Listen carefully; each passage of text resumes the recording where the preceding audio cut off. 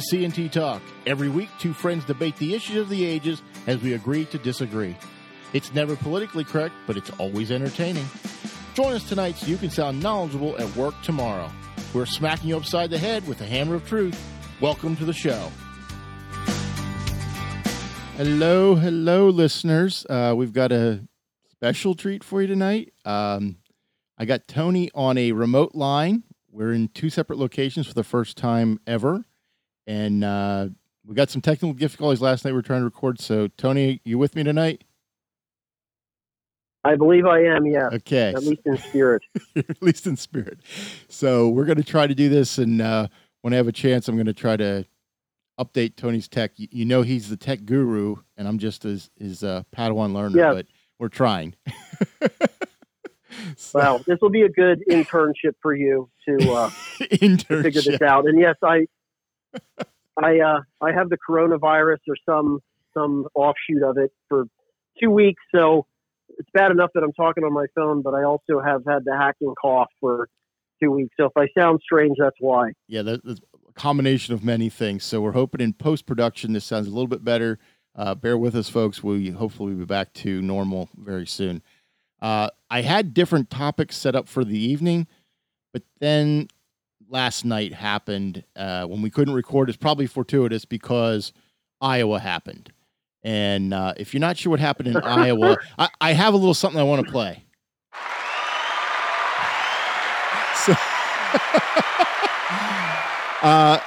if you're not aware, Iowa did not happen the way the Democrats predicted it might happen because we don't really know what happened yet. Is that right, Tony? We're still not sure. I think Pete Buttigieg claims victory, but I'm not sure. Didn't sort of everyone claim victory or non-defeat? Non-defeat. That's a good way to put it. Yes, it is hilarious that these are the people that want to place the entire country under command and control of the federal government, and yet they can't manage to tabulate, 1,600 precincts in Iowa for their own caucus. Yes.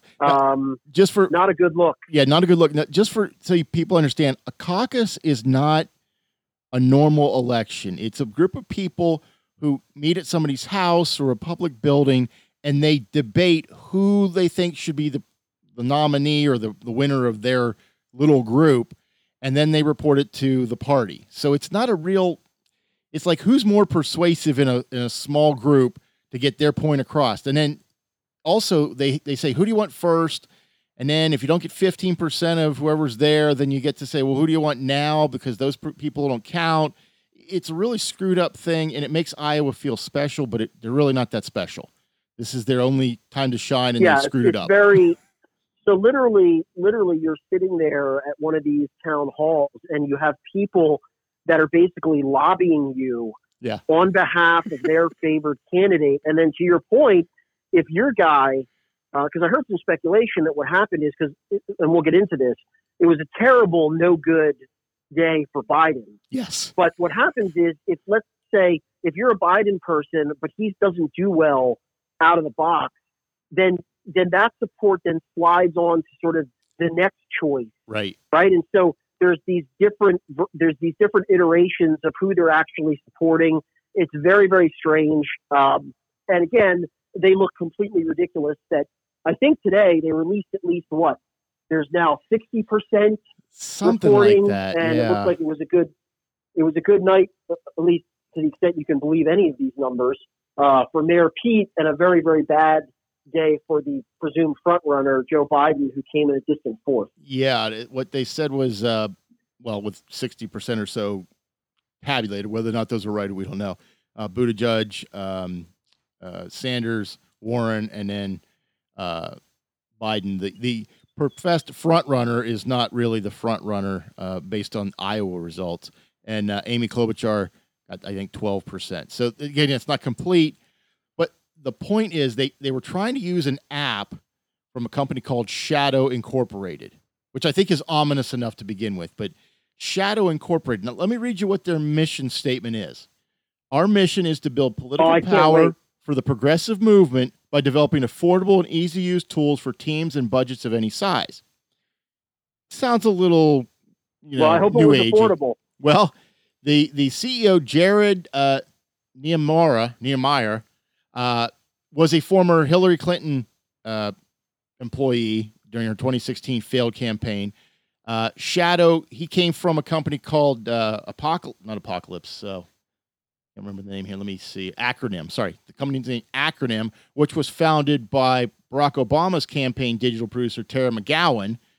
And we're finding out today that Mayor Pete put $42,000 into this company, as well as Joe Biden put about $1,500 into this company for services. It seems like this thing was a screw up from the beginning.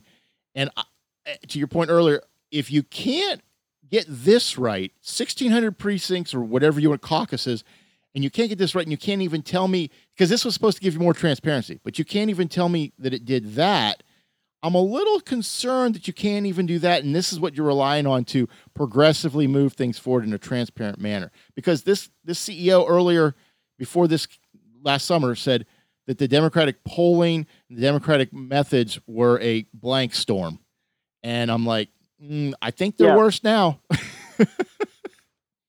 Well, but this is also fascinating, and I don't know, is, all of the tinfoil hat Russia people within the Democratic universe, which is pretty much all of them.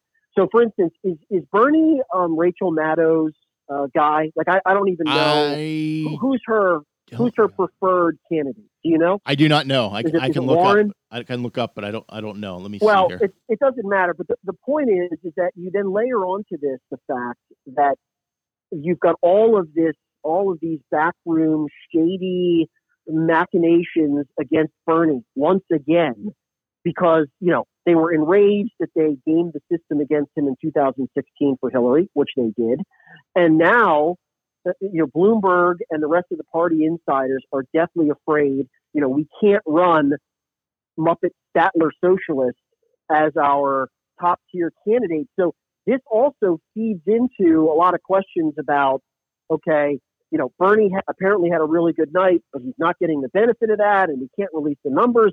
And in fact, even before the actual caucus, they were refusing to release kind of their preliminary polling numbers, which also apparently showed Bernie doing very well. So this is going to feed into I'm not even sure if it's a conspiracy theory. I think it's an actual conspiracy that the fat cats at the DNC, they simply do not want Bernie to win this election. So it's going to be, pass the popcorn as this goes forward. And here's the other real risk for the Democrats is if Bernie doesn't win again. Yeah. He hasn't won yet. He hasn't won yet. My point is, when I said not going to win again, then he's going to lose again. Okay. Right? His constituents are not going to show up and simply, cast their vote now and play nice with whoever the candidate is in the primary. They're just not going to vote. Well, so this creates a real problem for them in terms of, no one's going to come together and coalesce at the end of this and say, oh, we're all under one banner. We have to defeat the bad orange man. Bernie's supporters do not think that way. Most of them. They just don't. Well, I think they feel they got a raw deal in 2016, but some of them went along saying, well, it's better than Trump. But you're right. There was that time in 2016 when he was basically getting the shaft, and they felt like, well, maybe we don't support. And he didn't come right out until almost towards the end to support Hillary. I remember he was asked, he's like, well, I don't know. I'm going to see what happens. But he eventually came in support of her. But I think his supporters didn't necessarily feel like she was the best option, and they didn't really embrace Trump, obviously. So you could be right. There could be some, I think, wasn't Inspector Clouseau overheard on Sunday saying he might have to get into the race for 2020 so Bernie doesn't get it? Did you see that? Well, he vehemently denied that in a profane Twitter rant that he then took down. But wouldn't that be fantastic? John Kerry to the rescue. Yeah, when John Kerry's your savior, you know you're in trouble. Yes. So does it get any worse than that? I don't think it can. So let's assume these numbers stand and Buttigieg wins Iowa, which theoretically he should anyway. It's a neighboring state, not quite neighboring, but one state over from Indiana. Does that mean he got regional support, which we would expect, and we expect any of the top candidates to get their own regional support? Does it mean anything going in New Hampshire? Do you think him winning Iowa? I have no, I don't think so. The other really scary thing if you're a Democratic voter is if you look at all of their top candidates. Okay, so the establishment clearly wants to shuffle Bernie off the stage. Sure. Even they recognize he's basically unelectable. He's McGovern, right? He's maybe worse than McGovern in a general election. So, but the other problem is, if you look at the rest of them, one of the interesting things about some of the polling I was reading is that Biden did really well, as is probably to be expected, with the over 50 demographic, okay, among the Democratic voters. Okay. But he got basically no support whatsoever from the young people. Again, not a surprise. Right. He's a doddering old white man who has no intersectionality. They don't care for him. The flip side is true for Buttigieg, which is he dominates the youth, but really no one is interested in him who's, let's say, the over 50 crowd. And the point is, each of these candidates have massive holes in their support. Right. And in a national election, the other thing which no one will talk about with Buttigieg is, can he bring out the African-American vote? Because he polls terribly, right, at least compared to most Democrats, with African-Americans. So if that guy turns out to be your standard bearer in a general election, how's that going to work? It can't work out well. I can't imagine. And I think Buttigieg is, other than Klobuchar, I think he's the weakest of the candidates. He was a mayor. I mean, that's nice, but, so is Jerry Springer. Well, I don't see him as a I slightly candidate. disagree with that. Okay. I think he's the most talented candidate in terms of his just ability to stand in front of the camera and look like, oh, what a nice, moderate young man, right? Okay. Which is the mask that they need someone to wear, because you've got all these other kooks out there like Bernie and Liz Warren talking about banning oil and, naming a transgendered youth the person that dictates who's going to be the education secretary. Yeah. Right. Nice. So yeah. I don't know whether he can make it out of the primary in order to get in that position. If I was a Democrat right now, I would say, okay, Buttigieg, he's got some personality on TV, but man, his record, what's his record? They talked about Sarah Palin. She was only governor of the largest state in the union. He's been mayor of the 52nd largest city. I mean, where does he come off with any kind of gravitas for, I've done something? You haven't done anything. You've been a mayor. I guess the question is, what had Barack Obama done? Well, literally nothing. That was the other point. He was at least a senator from a populous state. Buttigieg can't even say that. I mean, he's from Indiana. What's your claim to fame? Now, I think he's more well known now since they've had, I don't know how many 1,000 debates for the Democrats, so they've seen him on TV enough, so he's a little more famous than he was when it started. But I think you could attack him on any record because he doesn't have a record. And maybe that's why he's so new and fresh-faced, because nobody knows much about him, where they know a lot about Warren and Bernie and Biden. They know so much about them, and they've got baggage, where his baggage is a little lighter than theirs because he just doesn't have the experience. I think he's way too young. I think he's way too liberal, and I think he's not as nice as he seems, as you've said many times. He seems nice, but he is not a nice guy, and his policies are failed. If you examine his policy positions, he's almost as radical as the rest of them. He's just a little bit smarter about not saying the kooky things that he actually believes, and he also likes to cloak himself in his Christianity, even though let's just say his theology and my theology not really the same. He's reading from a different Bible than me. I really think the bigger issue for them to consider is, in order for Democrats to win a general election against Trump, they have to have, as they always require, the monolithic 96, 97% turnout of the African American voters, and Buttigieg is just not a guy that they're going to turn out for. Well, and I think you're right. And do you think the African American vote doesn't turn out at all, or do they turn out for Trump as opposition? Well, no, I don't think they necessarily turn out for Trump. The point is that if they lose, let's say 5% of that, let's assume two things. They lose a number of voters, but then also there's an enthusiasm gap. So there's not equivalent turnout. Yeah. If that number even represents, again, like 5% of what they did in the last election, they have no chance. Literally, they cannot afford that kind of drop off. And therein lies the problem, doesn't it? Because if you don't have, they're that close to where they need to be, and we saw it in 2016. So I agree with you. I think Buttigieg fades. I just don't think he's built for the long haul, at least not at this point.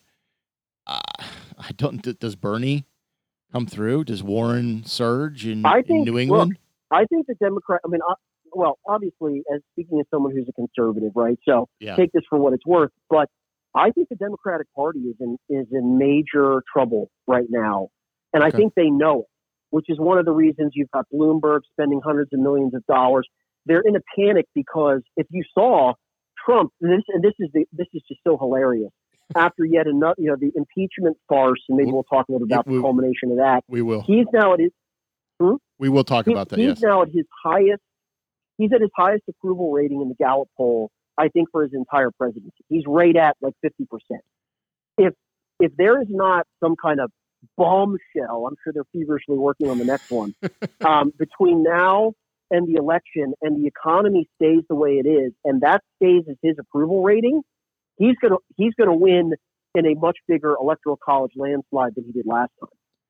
Well, I don't think you're wrong, and I think the fact that Buttigieg may have won Iowa tells you that he's the least crazy appearing of the top candidates, and I think that's why he was appealing to certain people. But again, that's correct. It's not a real election because it's a caucus. Anywhere has a caucus. Nevada has a caucus. It's not a real election because it's not really counting votes. It's counting who was more persuasive, and it's more like a jury than a vote. So I dismiss caucuses. I think they're antiquated and outdated, and I don't really understand why we still have them, other than they're unique and antiquated. So let's move on. Well, this may be after this debacle, this may be the last time that Iowa takes pride of place in this process. Well, Nevada was supposed to use the same app, and they have declined to use that in their upcoming caucus. So that's probably true. Let's move on to the impeachment, as you said. I want to play a clip from Adam Schiff because he gave one last gasp yesterday. I know what this is. Yeah, I think you do too. So let me play this. Would not make it. At least he wouldn't in 1998. But this has become the president's defense. And yet, this defense proved indefensible. If abuse of power is not impeachable, even though it is clear the founders considered it the highest of all high crimes and misdemeanors, but if it were not impeachable, then a whole range of utterly unacceptable conduct in a president would now be beyond reach. Trump could offer Alaska to the Russians in exchange for support in the next election, or decide to move to Mar-a-Lago permanently and let Jared Kushner run the country, delegating to him the decision whether to go to war. Okay, I can't play any more of that. But this is... that's classic. I just have to laugh. This is the highest of the high crimes and misdemeanors. That's the guy, right. That's the guy that the media has been fawning over for the last couple of weeks. He's amazing. Yes. He's Clarence Darrow. He's Atticus Finch. No, he's a kook. He's a kook. He's an oily partisan hack. Yes. And one of the interesting things is I had to laugh. Why stop there, Adam? Yeah, make up more stuff. If Trump, if he can do anything, why isn't he going to mulch Jerry Nadler and Adam Schiff into Soylent Green and feed them to migrants that had turned away at the border? I mean, yes. If he's just going to move the White House to Mar-a-Lago, I mean, think bigger. Jared Kushner. Adam. Come on. He's going to put Jared Kushner in charge, not Mike Pence. Jared Kushner.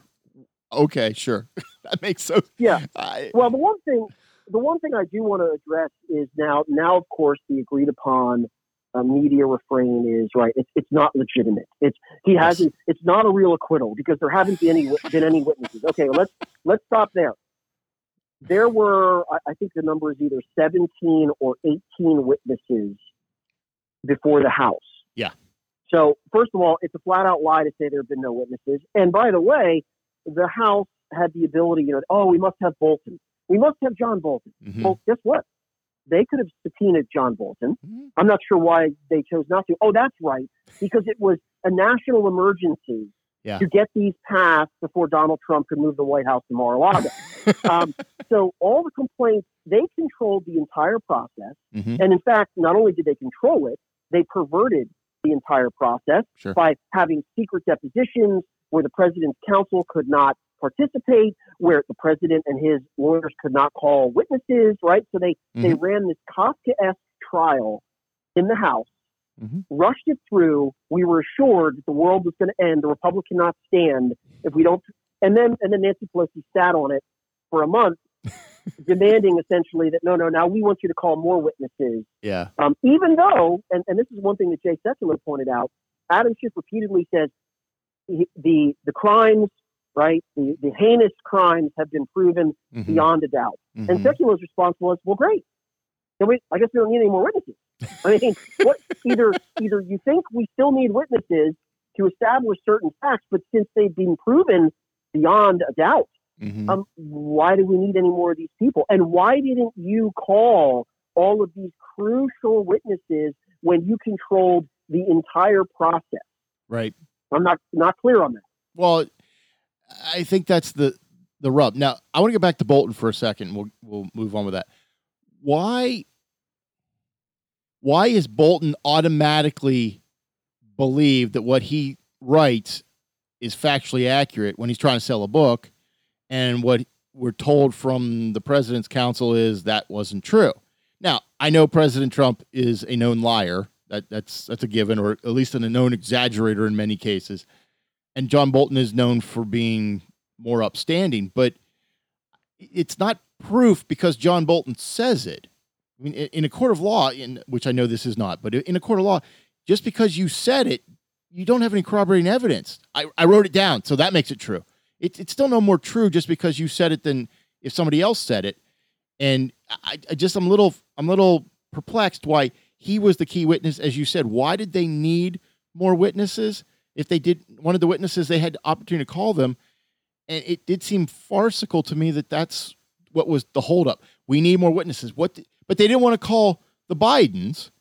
So who else did you need? Because, I mean, you trotted out that lieutenant colonel who didn't even meet Trump, didn't know him. So, and the ambassador who got fired. What does any of this have to do with high crimes and misdemeanors? According to Adam Schiff, apparently it's nothing. Selling Russia. No, and this is one of the things, that's one of the things that Rubio said, which was, look, I'm basing my conclusion about the lack of any impeachable offense on the best case scenario of what I'm accepting is true, just for purposes of this exercise. Everything that the Democrats are claiming, including if Bolton's going to come in and testify that Trump was discussing, withholding the aid so that he could leverage some of this. Okay. And Rubio's response was essentially, so what? Maybe it's behavior that you wouldn't want. Maybe if you want to call it unethical, if you want to call it unseemly, that's fine. I mean, frankly, I'm of the view, given what we know goes on daily in terms of political horse trading and the fact that there clearly was corruption within the Ukraine, I just simply don't even care necessarily about this. But I'm not going to push back if someone says that was the wrong thing for Donald Trump to do. Okay, fine. It was. It's not close to the level that any reasonable person would conclude is an impeachable offense that would subject the president to removal from office. Again, we could go down a litany. We mentioned some of these, of the things that happened during the Obama administration, that if this is the new benchmark, this 5-minute phone call, if that justifies the removal of the sitting president, then pretty much I could come up with a list of a dozen impeachable and removal offenses by Barack Obama, our most recent and, of course, scandal-free president. off the top of my head.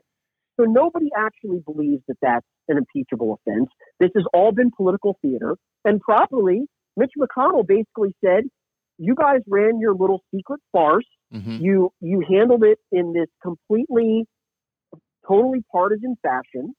You've now told us it's an emergency, and then you sat on it for 4 weeks or however long Nancy Pelosi decided, to leverage from a position of weakness. And now, guess what? Now we're in charge. Mm-hmm. We've listened to everything you've said. It's nonsense and it's over. Oh, well. You're not wrong. And the only thing I read something today, I think it was John Hinderaker was talking about it's not illegal in the Ukraine to put an incompetent on a board, and it's not illegal for aid from a foreign government, the U.S., to be withheld from Ukraine. All those things that happened should have been investigated here in the U.S., and I don't disagree with that, and I'm wondering why that hasn't happened. So it does make Trump look a little more petty and a little more self-serving than on the surface. But I would agree with Rubio. You've said all this stuff, and I want to know how the national security of the United States was harmed by us not giving the Ukraine money. Nobody's been able to explain to me how that's a national security violation, how we put us at risk by not giving our money to the Ukraine. Can anybody explain that to me? Can you explain that to me? No, they haven't. They haven't tried. No, of course, no one can explain that. In fact, what's even more hilarious is these people that are now making the Ukraine out to be our closest historical geopolitical ally, right? Yes. Three of the House managers voted against providing the aid package that was at issue. And then if you go back and look at the Obama administration's policies relating to Ukraine, okay, I mean, how many different ways did they abandon them? Yes. It's the whole Russian reset, right? So wait a minute. Let me get this straight. The people that stood by and said, no, you will not get any missile defense. You will not get Javelin missiles to help you against Russian aggression. I need to have more flexibility in my second election, and then I can work with the Russians, right? The annexation of the Crimea, the invasion of the Ukraine. When did all these things happen? That's right. While these very people were in Congress and running the country, and now the same people are telling us that Donald Trump's delay of aid, which was eventually received, which the Ukrainian president says they didn't even know about, this is now an impeachable offense. And it's a crucial national security crisis. Yeah. Okay, well, guess what? Nobody believes you because you're all lying. Well, and I think that's bringing up liars. Adam Schiff has been held up as a moral paragon by certain individuals, and I find that laughable because this is a man who's made up phone calls, lied, whatever he has to say. He lied about the Nunes memo. He lied about the conversation when he was in charge of the committee. It's laughable that people will go out of their way to the extreme to not like Trump. The Trump derangement syndrome is rampant with certain people in this country because they would never say, hey, this congressman flat out lied about what was said, but it's okay. He's a good guy because he's going after Trump. That to me, there's something wrong with our country when that happens. It's even worse. But it's even worse than that because they're not even acknowledging. It's like sort of down the memory hole that Adam Schiff has been lying intentionally for the last 3 years. If you would go online and you could Google this, how many times Adam Schiff repeatedly said during the whole Russia farce that he had direct evidence, explicit, specific evidence that Donald Trump had colluded with Russia. He must have said that 3 dozen times on national television. Never shown it. And we know, never shown it. And we know after the 2 years that Mueller and his pipe hitters spent trying to dig up anything they could find, there's nothing. So Adam Schiff spent 3 years flatly lying to the American people about his secret direct evidence that Donald Trump had colluded. He was a Russian agent.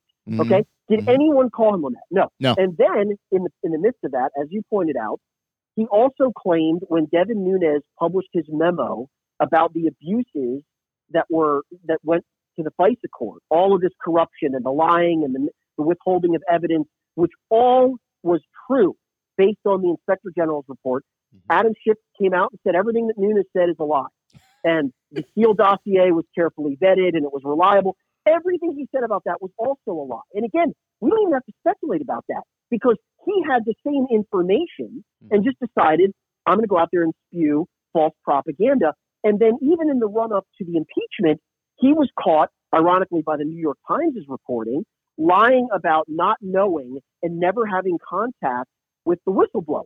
Right. And in fact, it turns out, the whistleblower actually went to Schiff's team, contacted them first. And now what do we see? Even though we're not supposedly allowed to talk about this guy, Eric Ciaramella, whatever his name is, he has close ties, including sitting in meetings with Biden, or at least his staff, at the White House when they're having a meeting about the potential investigation into Ukrainian corruption. This same guy, who's supposedly a neutral whistleblower, is neck deep connected to Biden and to Schiff, and no one's supposed to care about this. And he flatly lied about that as well. And apparently, he's still held up as some moral paragon. Now, look, I don't have a problem if you want to criticize Donald Trump and say that he's a liar, because Donald Trump does lie.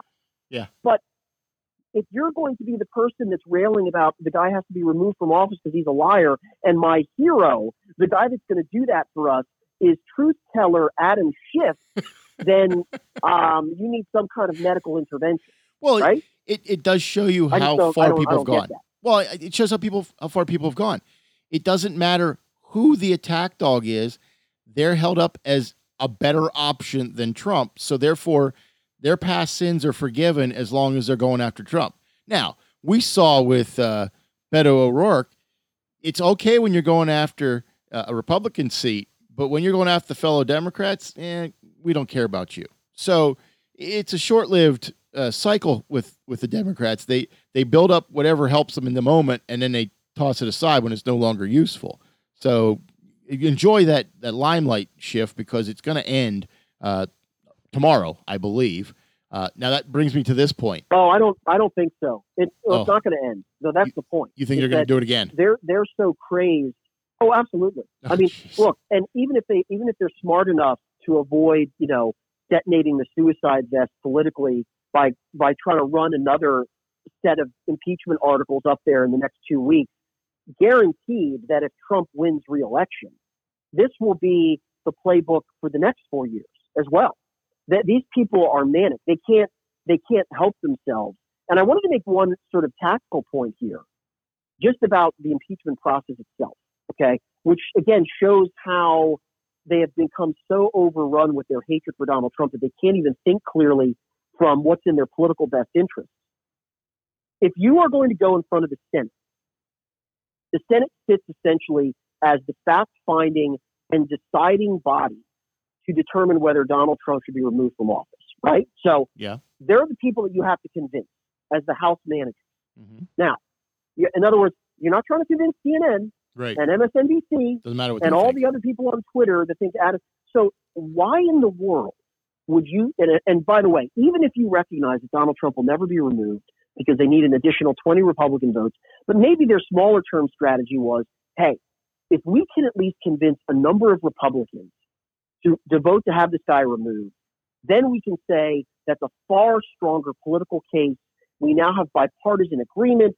The principal members of the Republican caucus agree with us. Okay, so if that's your goal, just purely political, to get as many people on board as possible, why in the world would you pick Jerry Nadler and Adam Schiff to make that case?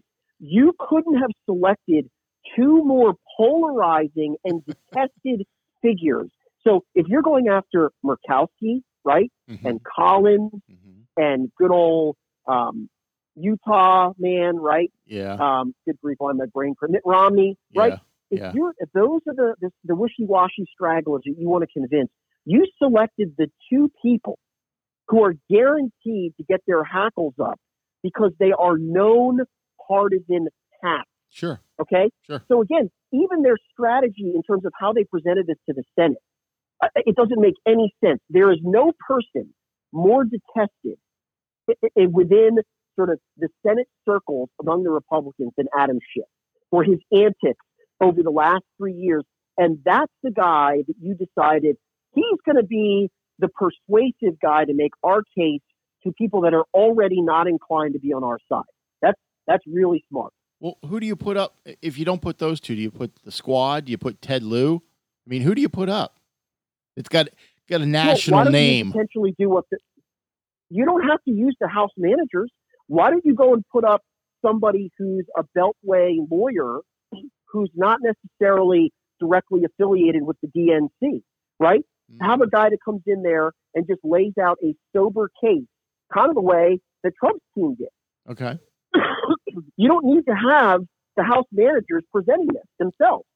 Yeah, I think this was an opportunity for the House to get more airtime. They thought this was going to be this big show, so we got to get out. Politicians love their airtime, so this was the opportunity for all of them. And if you noticed when the House presented it, all they did was repeat each other. They said it ad nauseum over because they had nothing else.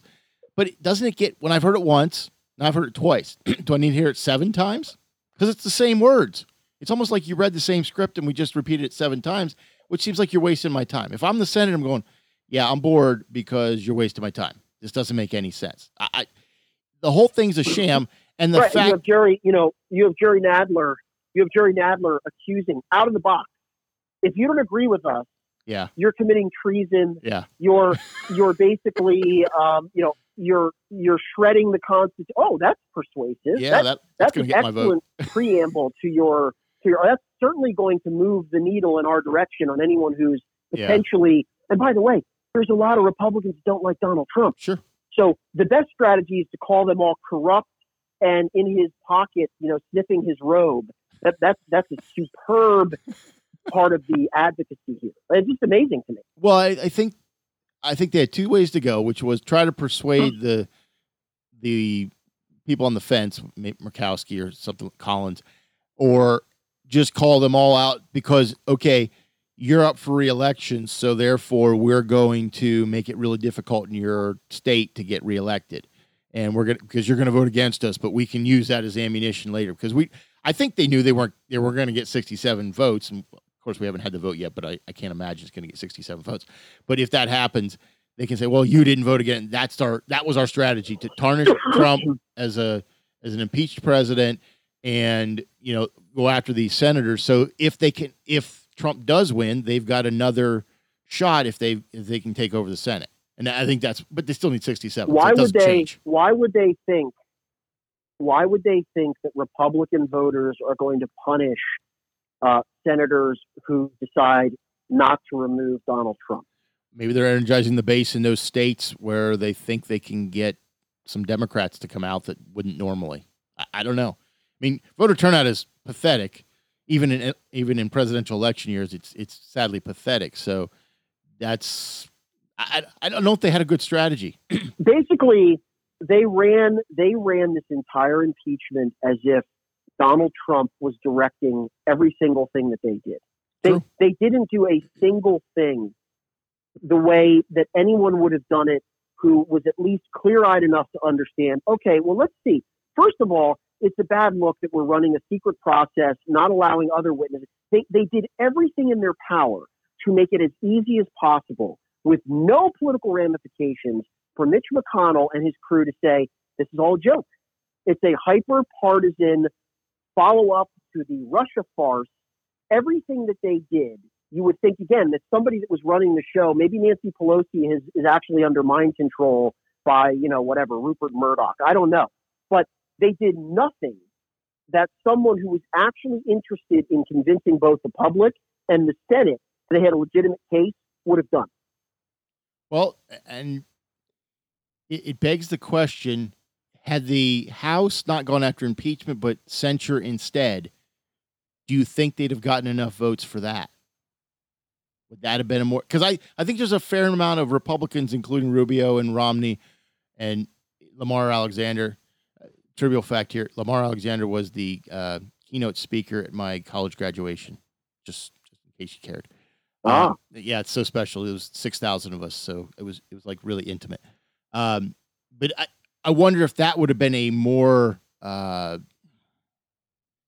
painting for the president, because I think they could have gotten close, if not gotten the votes for censure, which at the end of the day, I don't know what that means. But they would never, the problem is, he'd still be in power. They would never have gotten out of the House.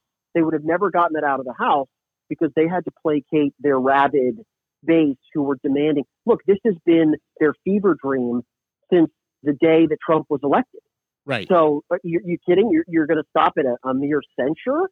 No. So that was the problem, is that Pelosi allowed herself to be goaded into these articles of impeachment.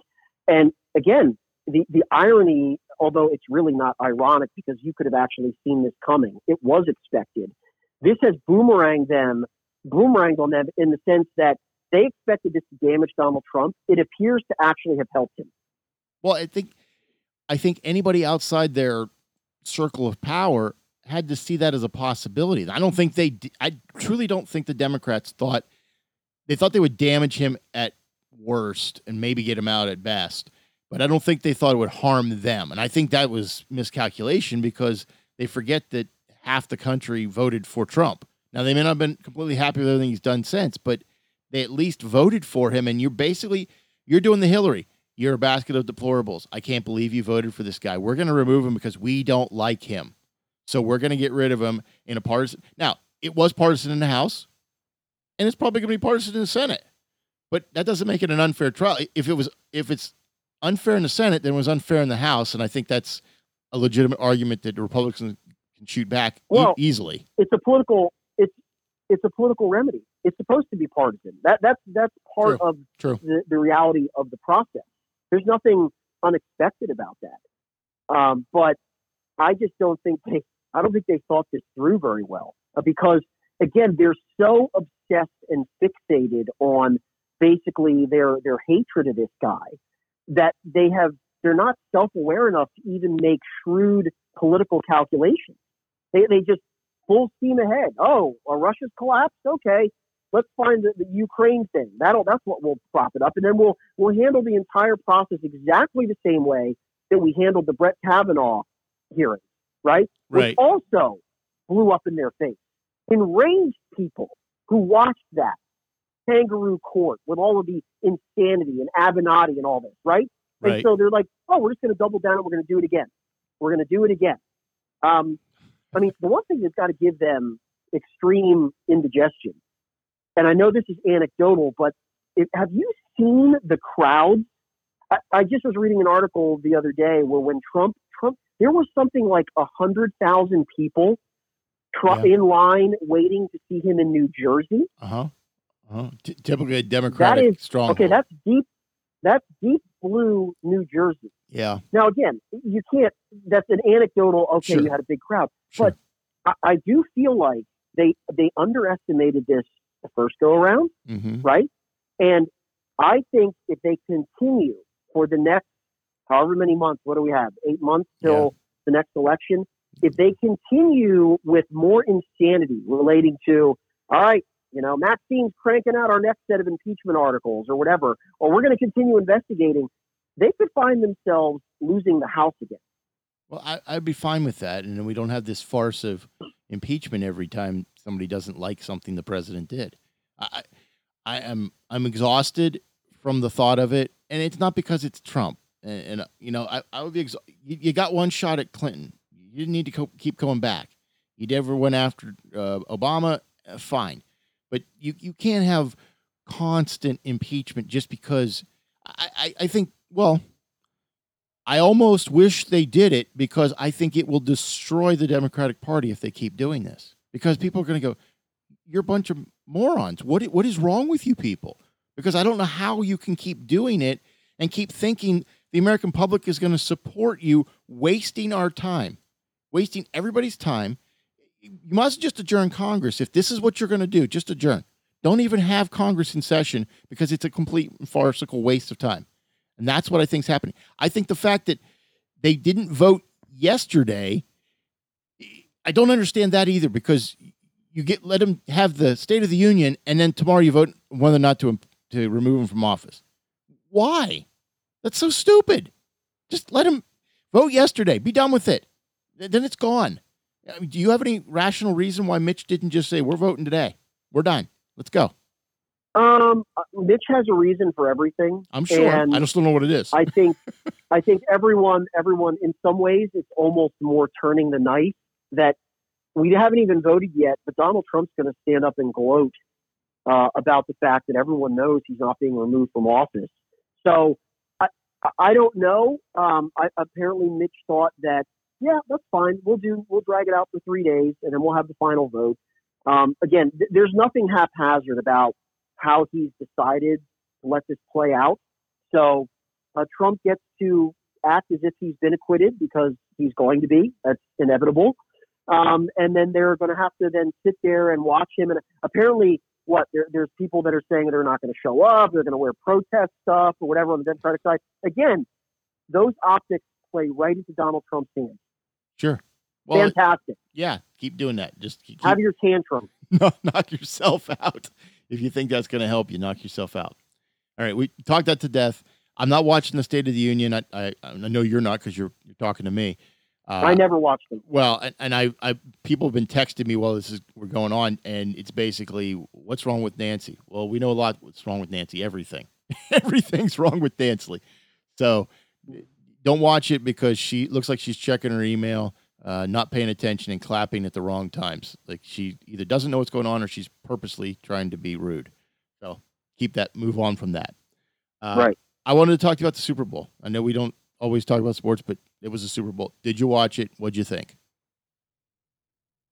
I did. I actually watched pretty much the whole game. I said I expected the Chiefs to win, but I also think that in watching the game, if you were going to ask me, well, did the Chiefs win it or the Niners blow it? I think the Niners blew it. I mean, Patrick Mahomes is kind of the ultimate weapon. Mm-hmm. So, and that ultimately, I think what I said at the beginning was, at the end of the day, the most important position on the field is quarterback. Sure. One team is Patrick Mahomes, and one team has Jimmy G. Mm-hmm. And it's not that Jimmy G is a bad quarterback, but there's a chasm of difference between those two guys. And when it came down to plays having to be made, Patrick Mahomes was able to make them, even though he didn't have a great overall game. Right. The 49ers defense basically, kept them under wraps as much as anyone could for 3.5 quarters, and then the wheels came off. But I'm happy for Andy Reid. Andy Reid's a great guy by all accounts. Mm-hmm. I think this is something that he's deserved. He's been a coach. He's been one of the best coaches in the league for over 2 decades. Mm-hmm. So I didn't really have a rooting interest in the game, but my take was the 49ers kind of let that one slip. They had it, and had they made a few plays down the stretch, I mean, I think their win probability when there was maybe 7 minutes to go and they were leading 20-10 and they had the ball was over 90%. So they had to kind of collapse there at the end to allow that to happen. Well, I think if you look across that sideline to Kyle Shanahan, you might remember a few years ago when the Falcons, when he was the offense coordinator, collapsed against the Patriots. So maybe there's something to be said for his inability to coach in the big game. Now, that could have been directed at Andy Reid for many years. And I was happy for Andy Reid to win. Yeah, I don't know. I don't necessarily agree with that. I mean, if you look at the key plays in the game, I mean, people are, of course, because hindsight is, you should have done this. The people that I've heard that are piling on Shanahan have said, well, you guys had 2 consecutive drives in the fourth quarter where you could have closed out the game, right? If you made a couple of first downs, bled the clock, you're going to win. And they said, for instance, on the drive when the game had become 20-17. So that's when the play that turned the game, of course, was the 44-yard completion to Tyreek Hill on 3rd and 15. Yeah. The Chiefs were trailing by 10, 3rd and 15 at midfield. If they don't make that play, I think the game is probably over. Sure. But somehow their defense, after the entire game of preventing over-the-top plays, leaves Tyreek Hill. I mean, he was wide open by 10 or 15 yards. Yeah. He literally had to stand and wait for the ball to get to him. And so they score. It's 20-17, and people have said, well, the next series, Shanahan should have just run the ball, right? That's what you do. On first down, they ran for 5 yards. It was 2nd and 5. Well, if you actually look at what they did, they had a perfect play called up on play action, and they had Kittle, who is their best offensive player, matched up against Suggs, defensive lineman. That is a perfect matchup. He was open. And what happened? The ball got batted at the line. Now, right. I mean, is that the coach's fault? No. You threw up not a the coach's perfect fault. play. No, I agree. And the other big play that they blew, which, again, this goes back to the quarterbacks. They had Sanders wide open. Freaky, this is when they were behind. They had fallen behind, and on third down, he's got him wide open. He's beaten the safety by at least 2 or 3 yards, and Garoppolo threw it, 5 yards over his head for a touchdown. I mean, if they complete that, it's a touchdown. They take the lead with under, a minute and a half to go. That's a throw that you've got to make. You can't airmail a guy that's that wide open on a key play by 5 yards. You just can't. Well, I think that's I'm not saying this is the same game that he was the coordinator for Atlanta. I just think he just seemed out of sorts when things started to unravel.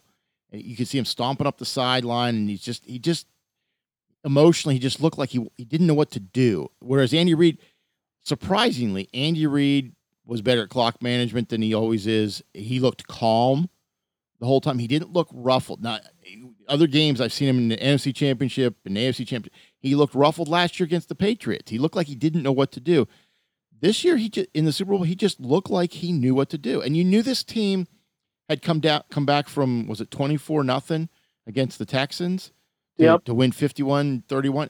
It was, you never thought you were out of it. Now, again, that's Mahomes, because yes, you can bottle him up, and if they keep the score close enough, he can make up for that with his athletic ability. And he was by far more talented than Garoppolo. And that's not any fault on Garoppolo's part. He's a very talented quarterback, but he's not Patrick Mahomes.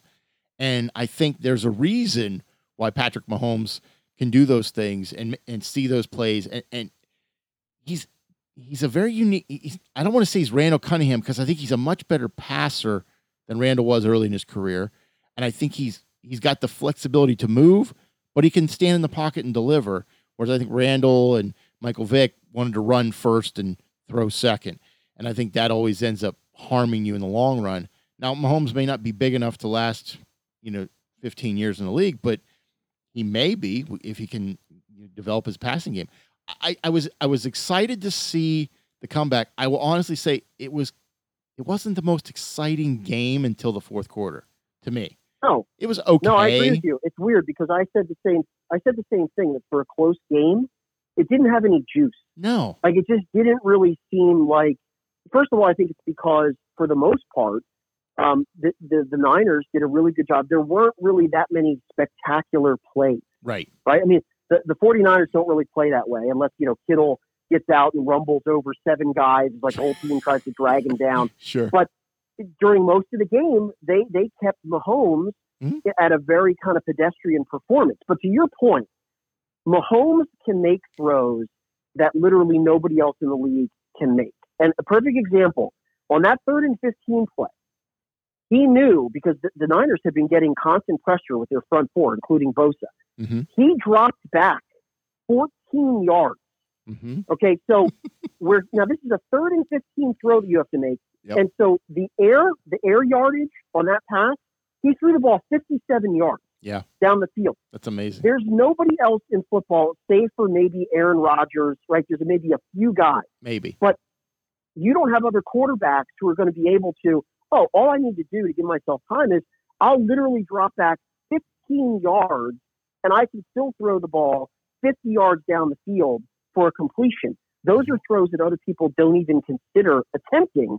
And for him, it's, that's of course what I'll do. If I have to run back 20 yards, so then I can throw it 60 yards, that's what I'll do as well. There's nobody else that has that skill set. And he killed them with his feet. He made a number of really huge runs on 3rd down. So he's strong. Mm-hmm. I mean, he's not like, he's not Randall Cunningham, right? He's not Michael Vick. He's not Lamar Jackson, but he's mobile enough. Mm-hmm. If you collapse the pocket, but you don't account for him, there he goes for 15 yards, breaking your back on 3rd and long. Well, I think he's amazing. I think Troy Aikman was diagnosing some of that. He said, you didn't have outside contain, so you collapsed the pocket. He just rolled out around you, and he's faster than any of the defensive ends or linemen or linebackers coming after him, so he can zip around if he's got enough room. So you really have to keep a safety or an outside linebacker on both sides, just in case, depending on which way you collapse it, to make sure you contain him if you can. Now, he almost killed him with his 2 interceptions as well. And one of those was, I don't know if it floated on him or he just really didn't know where he was throwing it, because he was rolling around in the backfield and he kind of tossed it up. And I think he still got some of that in him, that the 49ers had a chance to pick off some other balls because he was throwing across his body. You know, you don't advise that. Sometimes you can get away with it, but it really isn't something you should do on a regular basis. And I think he's still got some of that growing to do. Well, the really scary thing, yeah, but that's the thing. The guy's 24 years old. The scary thing for the rest of the league is they played against a team in the Super Bowl that if you had to design them in a lab, what team can beat the Chiefs? It would be the Niners in terms of their personnel, in terms of how they play. And for 3.5 quarters, they made Patrick Mahomes look very mortal, and the Niners still pulled away and won that game by 11 points. Yeah. So, I mean, the rest of the league's got to be saying to themselves, that was not even a vintage Patrick Mahomes performance by any stretch. And give credit to the Niners D. They played very well, and they still lost. And I think that is the rub. I was happy I was happy the Kansas City Chiefs won. I like Patrick Mahomes. It's not my team, and you know, Andy Reid's never been my coach, but I like Andy Reid, and it was 366 games, including the Super Bowl, before he won a championship. So I think he was due, and I think he's done a good job in this league, and I think he represents the league very well.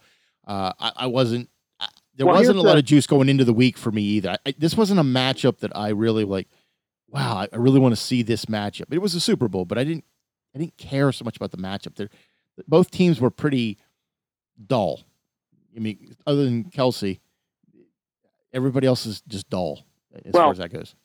I will say this, that the interesting question is going to be when Patrick Mahomes is up for his $1 million billion trillion payday, which is coming, I think, in another year. Yeah. The thing in the NFL is the cap. Yeah. Right? So the benefit to having a transcendent quarterback on a rookie contract, which is what Mahomes is on. So he's being paid nothing compared to his value yet. Right. Can they keep the talent around him when they have to start paying him? And I suspect his contract's going to be about $40 million a year. Okay. So it becomes the economics of the cap for these teams. If you now have to pay your best player, who's arguably the best player in the league, at that amount, what else can you keep around him? Because you still got to pay Tyreek Hill, and you still got to pay Travis Kelce and all these other guys. Can you keep that contingent together when Mahomes has gone from whatever he's making now, I don't know, $5-7 million, I don't know, to $40 million a year with the cap? That is the game now. You got to build the team and say, we need a hometown discount. You know, is this the quarterback? They're not getting a hometown discount for the guy that was the league MVP in the second season and now has won a Super Bowl. There's not going to be a hometown discount. Well, in sense, is there some other creative way to bring value to his portfolio? You know, is there something? And I've talked about this before. Is there percent of ownership of the Chiefs? You know, is that even an option in the collective bargaining agreement? I don't even know if that's permitted under the collective bargaining agreement. I don't think you would be able to do that because that would be essentially circumventing the cap. Well, and that's what I think you have to get extremely creative. And you're right. If they got to pay him for it now, you bring up the $40 million. Is Dak Prescott $40 million? If Mahomes is $40 million, then Dak Prescott can't be 40. Well, he can't be. Dak Prescott is not as accomplished as Mahomes. So if Mahomes is $40 million, Dak Prescott has to be less because he hasn't accomplished the same amount in more time. Well, but actually, the irony is, it's not the irony. The timing of this is going to be Dak is going to get signed first. Sure. So what's really going to happen is if Dak signs for 33 or 35, which is probably what it's going to be, well, now, to your point, Patrick Mahomes' agent is saying, sure, Dak Prescott? Are you serious? I mean, so my guy who's already won a Super Bowl at 24, who would have gone to the Super Bowl 2 years in a row, except that the Patriots never gave him the ball back.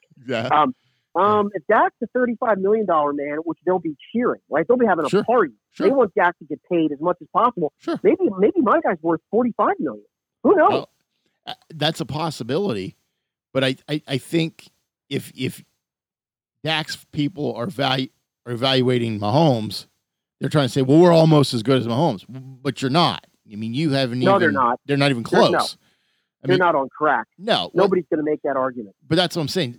At what point does the number, and this is a little bit about our old argument, but what point at the number do you say, we can't afford anything more than this to still put a team around you to compete? So does somebody say, stop the madness, Susan Powter, and say, we need to do this? This is the number, do we do the Brady thing and saying, I know I'm going to get endorsements that are going to, because I'm successful and my team's winning, so that I'll take this number so we can keep people around me to survive, to continue to play us. Because wait, the Brady thing is my wife makes $100 million. Sure. But he also gets endorsements. He gets a lot of endorsements because he's won 6 championships. If Mahomes says, okay. Yeah, his wife is worth, I know. His wife is worth $200 million. It doesn't hurt to have that. I understand that. I'm just giving you an example because maybe that's part of the calculus for Brady, and maybe it's also, I want to win, and I know if I suck up $50 million a year, we're not going to have a team to win. I mean, is it about the money or is it about the championships? Well, but again, that's the tension. And I can tell you this, the madness is not going to stop with Pat Mahomes, meaning if there's any guy who is not going to be used as the guy to stop the madness, it's not going to be him. Okay, because he is unquestionably, in my view, the best player in the league. I agree. By a fairly significant margin right now. Right. So if Dak gets his payday, the Chiefs aren't coming to him to say, hey, you know what? Let's stop the madness, Patrick. It's going to be, no, we're going to pay you $40 million a year, and then we'll see how we can keep this team together. But that's going to be the challenge. Well, and that may be what happens. I just want somebody to say, I want to win. I want to get paid to a point, but I want to win.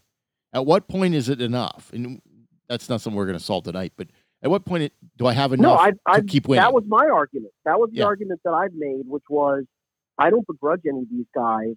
The market is going to pay them what it's going to pay them, even if it turns out that essentially a league average quarterback demands $20 million a year, or $15 million, or whatever it is. Yeah. But again, I do agree with you that you would eventually like to see somebody say, you know what?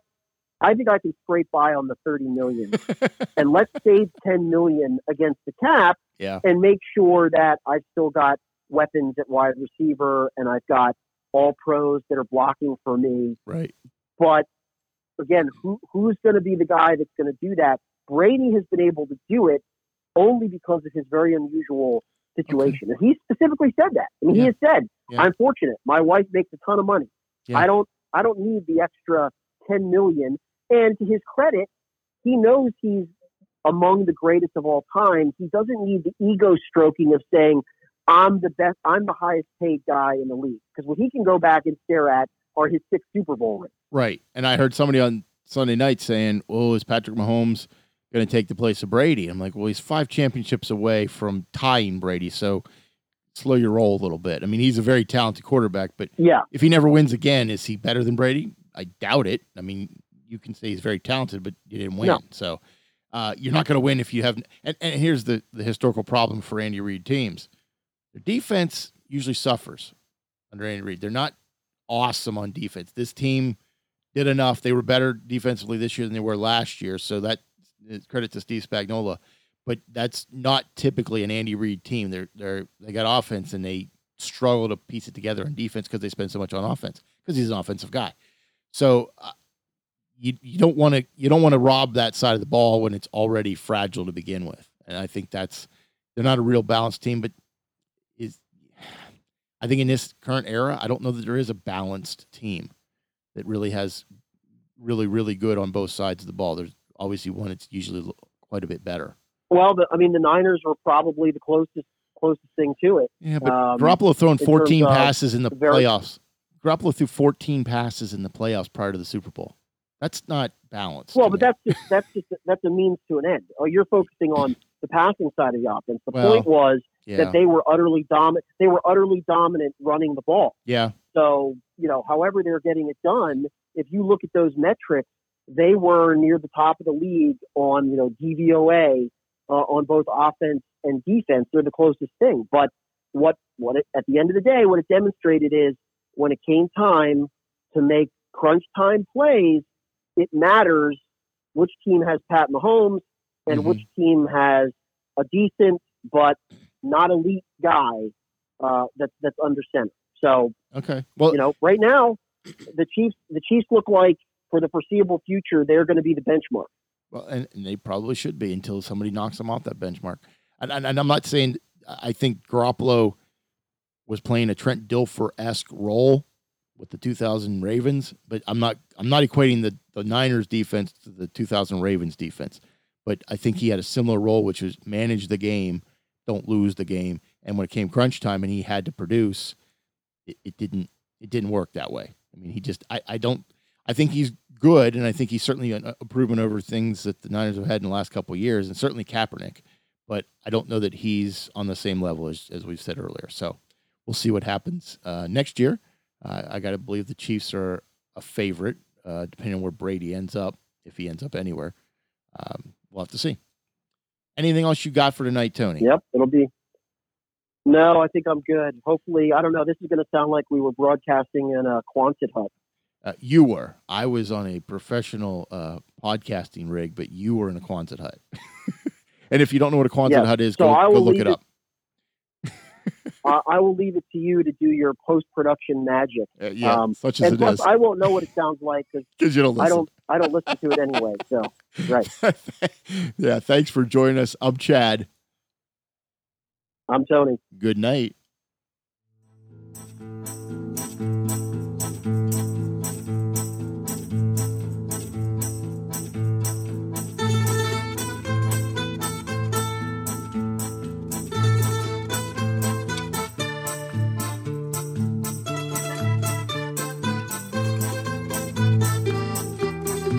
Thanks for listening. This has been a Hannah Tree production.